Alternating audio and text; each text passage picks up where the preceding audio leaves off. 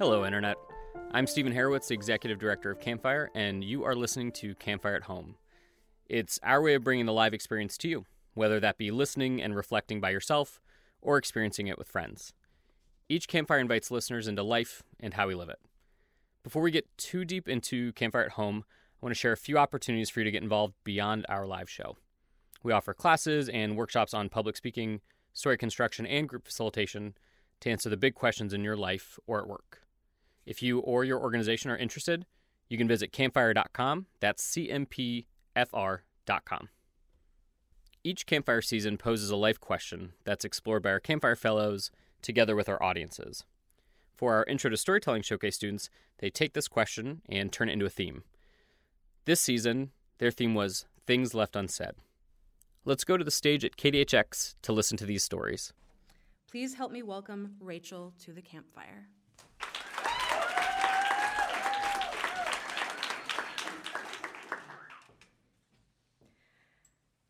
I couldn't believe that my mom would just leave me at preschool at 3 years old with these snot-nosed, smelly kids who were throwing blocks at each other and trying to poke and prod me every chance that they got. And I would cry and scream for my mom to come and get me, but I'm 3 years old. I don't know how to talk about my feelings or anything, so I do other stuff like scratch myself and punch myself and throw my head against the wall, and I even start throwing up, but my mom doesn't come back. This goes on for a few months. And just for some context, I'm an only child. My parents are really anxious people, and they do what they can to reassure me, but ultimately they don't know how to help me. So they send me to this talking doctor who is super nice, and she plays with me. She has all these great toys, and she tries to find ways to make the worry monster in my mind less scary. And that works for a little bit until I go to kindergarten, which is a whole new school, and the same things keep happening. And so they send me to this other talking doctor.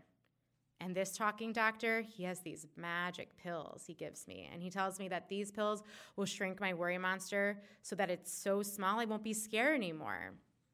It might even make it go away. And it definitely shrunk the monster, but it stayed with me for a long time. Now fast forward to 11 years old, puberty setting in. And the monster shifts shape. It turns into this monster that's full of self-loathing and dread and sadness. And I start having my first thoughts of wanting to end my life. I actually write this will where I give away all my earthly possessions, namely my stuffed animals and Beanie Babies. And my parents find it. And again, they're still anxious. I'm still an only child. And they just don't really know how to support me. So they send me to this other talking doctor, who I now know is called a psychiatrist. And the psychiatrist tells me that I have a chemical imbalance in my brain called depression. And he prescribes me my first antidepressant. Now, around this time, too, I'm just trying to figure out who I am, who I want to be in the world, just what I'm doing with my life. And as I'm thinking about that, I'm also realizing that maybe these antidepressants are impacting that. So for years, I have this battle going on in my mind where between like two parts of myself. There's this monster, which is like a cross between like a John Travolta in Grease and like this like scary biker dude who has like slick back hair, glasses, and black leather jacket. And he's telling me you should go off the meds. The meds, when you're on them, it like prevents you from being your true self. You'll never really figure out who you are if you're on them. And then the logic part of my mind's telling me that the meds are actually enhancing who I am, and that I should really stay on them because it'll really help me figure out who I am. And I listened to that logic part of me for years until one fateful day in April 2014 when I'm 23 years old, I succumbed to the monster's argument. I moved to Bushwick in Brooklyn a couple of months later because I'm starting social work at NYU. And it's not like I had nothing to do that summer, but it's not like I had a lot going on either. I had taken on running actually a couple months when I had gone off my meds a couple months earlier. And I felt like I could just connect with my body and kind of get away from my mind. I could just focus on my heart beating in my chest, my arms pumping back and forth, the sweat dripping on my brow, putting one foot in front of the other. And I could get away from that monster for a little bit. I would often go on this run in a nearby park. There was like a half-a-mile trail that I would run over and over again, thinking that the more I ran, that maybe the more my monster would shrink. But instead, I would see these kids laughing and playing with each other in the sprinklers, and they just look so happy. And tears would stream down my face because I realized I would probably never feel that kind of happiness again. And at that point, I would usually start hyperventilating, and I'd collapse into the grass. And I'd usually call my mom.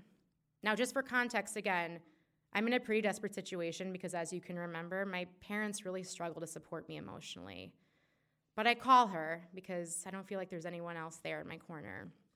And I tell her that I don't know what I'm going to do with my life. I feel like I should just drop out of school. I just saw on the internet about this farm in Seattle. It's an organic vegetable farm. Maybe I could just work the land and that would make things better, right?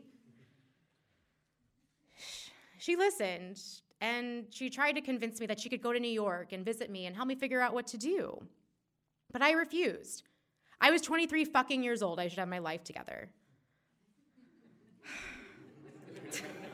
But what 23-year-old does, right? So after that, when I had a couple of days left, and I kept calling my mom, and the same conversation happened over and over again. And this one time I called her, she was the one who was hyperventilating and crying. And I was super uncomfortable. I hate it when my parents cried. She told me that she was really scared. She didn't know if I could survive that summer. She demanded that I come home immediately to St. Louis, and that way she could give me the care and support that I needed. But I refused.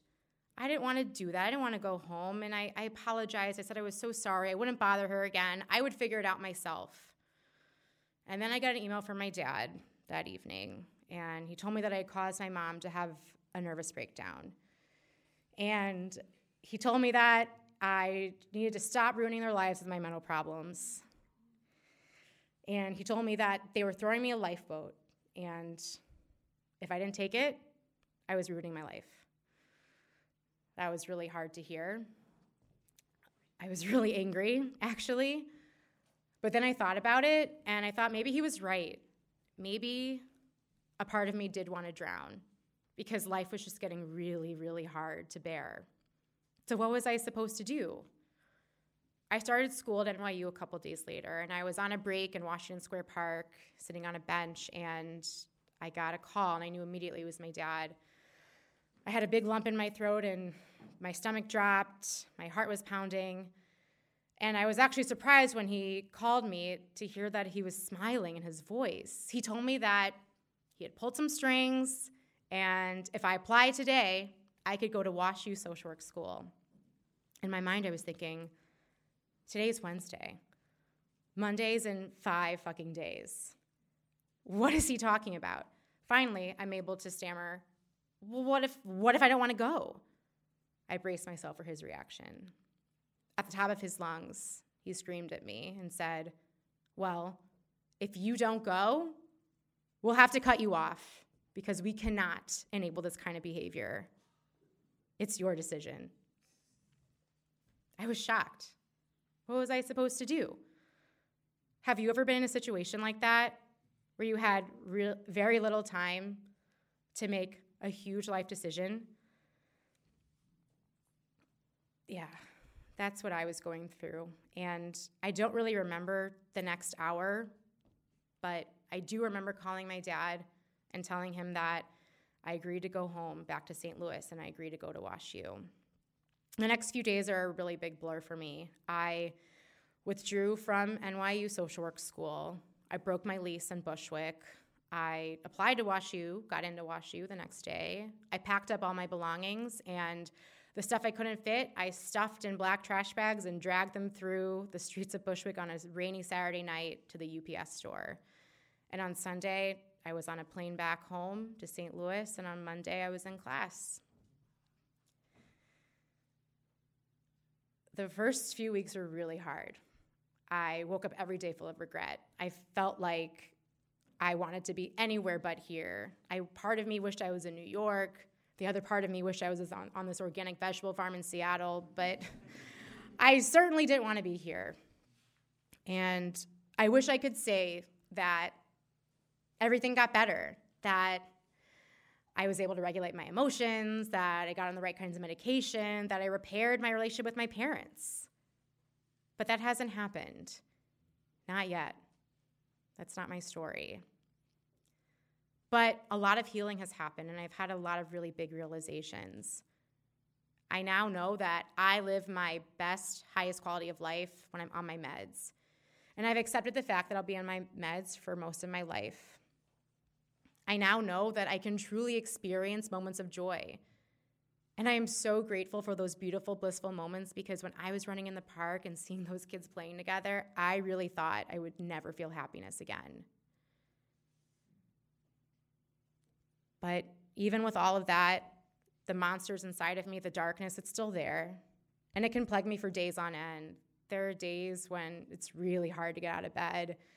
It's really hard to get to work and do all I need to do to function on a daily basis. But what's different now is that I know the darkness will pass.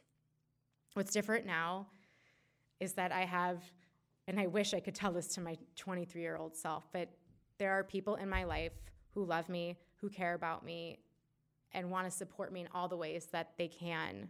And I am so grateful for that. The thing that's hard, though, is that when the monster gets really big, it tells me things like, you shouldn't burden them, your mental problems will be too much for them, you should just leave it unsaid. And so I do.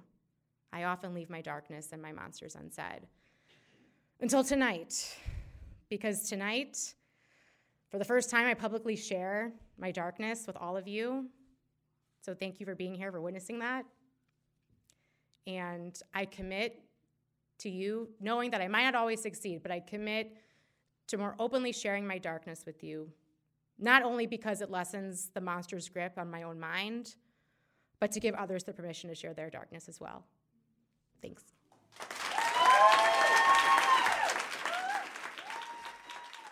If you want, you can see the answers to this season's question as written by audience members from each campfire by visiting our Facebook page at facebook.com/campfirestl.